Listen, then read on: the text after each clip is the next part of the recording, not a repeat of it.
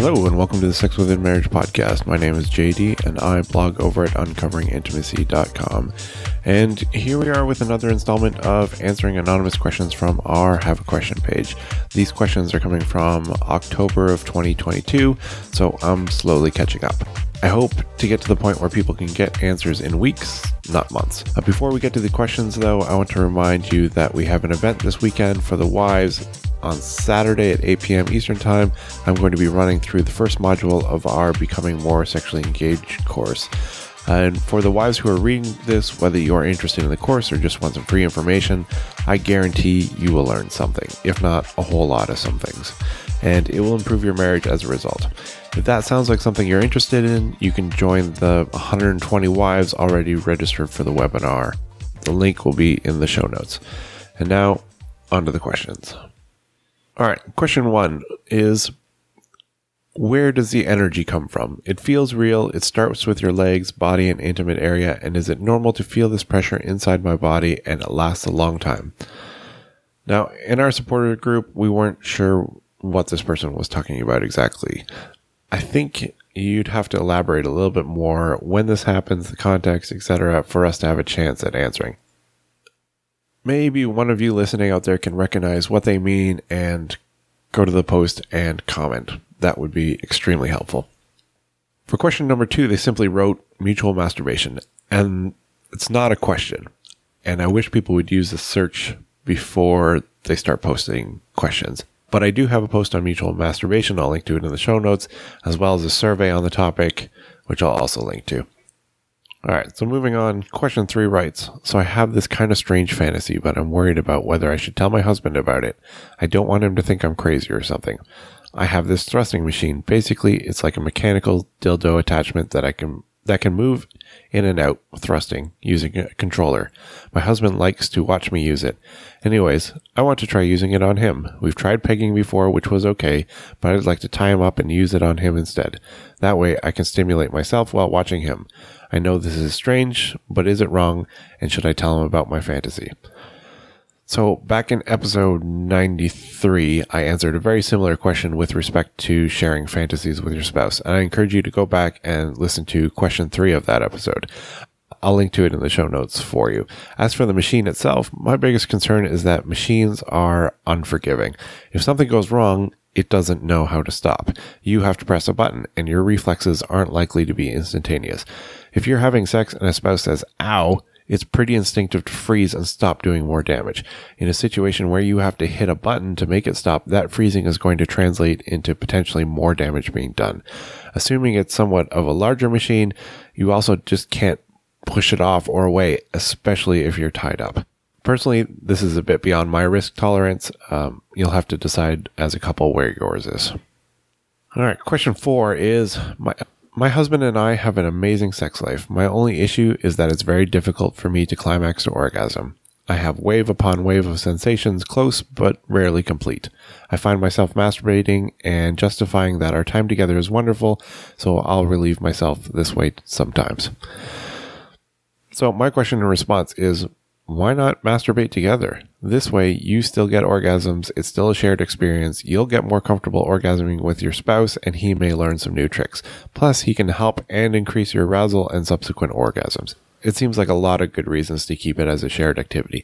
The only downside is that sometimes people feel uncomfortable or embarrassed masturbating in front of their spouse, and to that I say, get comfortable being uncomfortable. Marriage is about growth, and if you're never uncomfortable, then you're never growing.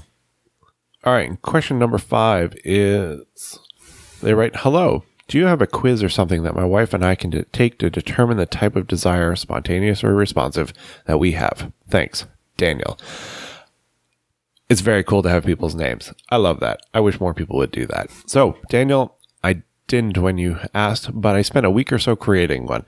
It's still currently in the beta stage, but if you want to try it out, you can do so at app.uncoveringintimacy.com. I'll link to that in the show notes as well. It's a quick quiz with a few questions and then links to our post on spontaneous and responsive desire to learn more. And I would love to know people's feedback about it, and if it helped, or if you can think of questions that might help you determine which one. That would be awesome. And question number 6 is simply, why do married men masturbate? And this is another example that I wish they had used the search, because I literally have a post with that exact name, which I'll link to in the show notes. I'm not going to go through the whole thing. It is probably the post with the most comments to date. People love to hate it. Nevertheless, that's my stance on it. Moving on, question 7 is simply, how does a couple meet others?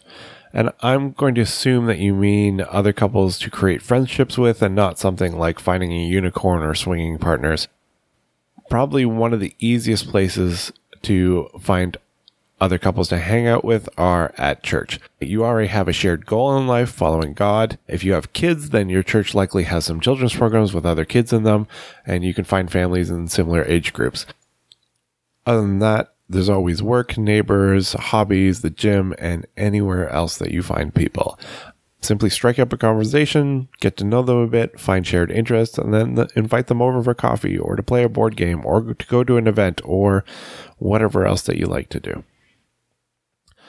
Question 8. Sue here. I want my husband to lose weight. I want to give sexual rewards for every 10 pounds and a big reward for halfway to his goal, and something big when he reaches his goal. What can I do? Hi, Sue. That's awesome. 2 people who left their names. This generated some discussion on our supporters forum, with some thinking that it's a great idea and others thinking it was a terrible one. Ultimately, I think it depends on the couple. Some felt it would feel manipulating, others felt it would make them run to the gym immediately. My wife and I have done this in the past, and actually we're doing this right now, and it is quite effective. But it requires having a fairly healthy sex life to begin with. As one of our supporters said, I think it's only a good idea if it's agreed upon by both of them and these rewards are on top of an already good sex life. It would not be a good idea if there were no sex until you hit this milestone. Also, it has to come from a place of lovingly trying to encourage your spouse, not using sex as a way to manipulate them. If you've used sex as a weapon or a means of control in the past, this may backfire. But if you have a healthy sex life and no baggage to worry about with manipulation in the past, then yeah, this can be a lot of fun. Lastly, if you decide to do this, you have to help him. You can't go sandbagging him so that you don't have to fulfill your end of the deal. The best way is to continuously make it clear that you are looking forward to both of you enjoying his reward. As for ideas, yeah, I got tons of them. Now, the easiest way is to get something like our sexy coupons. Pick some out, maybe write on the back something like redeemable when under X weight. I think that would probably be a very simple way to get a whole bunch of them. Now, if you want something that's going to have more of an impact and is likely to encourage him even more, then I'd say check out our Sexploration list. Fill it out together and then find the matches that you aren't currently doing, but you are willing to do and he's wanting to do. That way you'll build a wish list for him and have prime material for gifts that don't push your boundaries and would be a big incentive for him. And that's it for today. I know this was a short one. There weren't that many questions, and a lot of them very, very quick and just linking to blog posts. I'll have another one out soon with November's questions as soon as I get done answering them. Lastly, don't forget to sign up for the webinar if you haven't already. Just a reminder, it's happening Saturday the 21st at 8 p.m. Eastern Time. So if I get this out today, that will be tomorrow. And if you have any questions of your own, feel free to visit our Anonymous Have a Question page, and you can submit them or you can email me at j@uncoveringintimacy.com. And thank you to all our supporters who help in discussing the questions, bringing new ideas, and just generally being amazing. If you'd like to join the group and become part of the conversation, check out our support page. And that's it for today. Talk to you next time.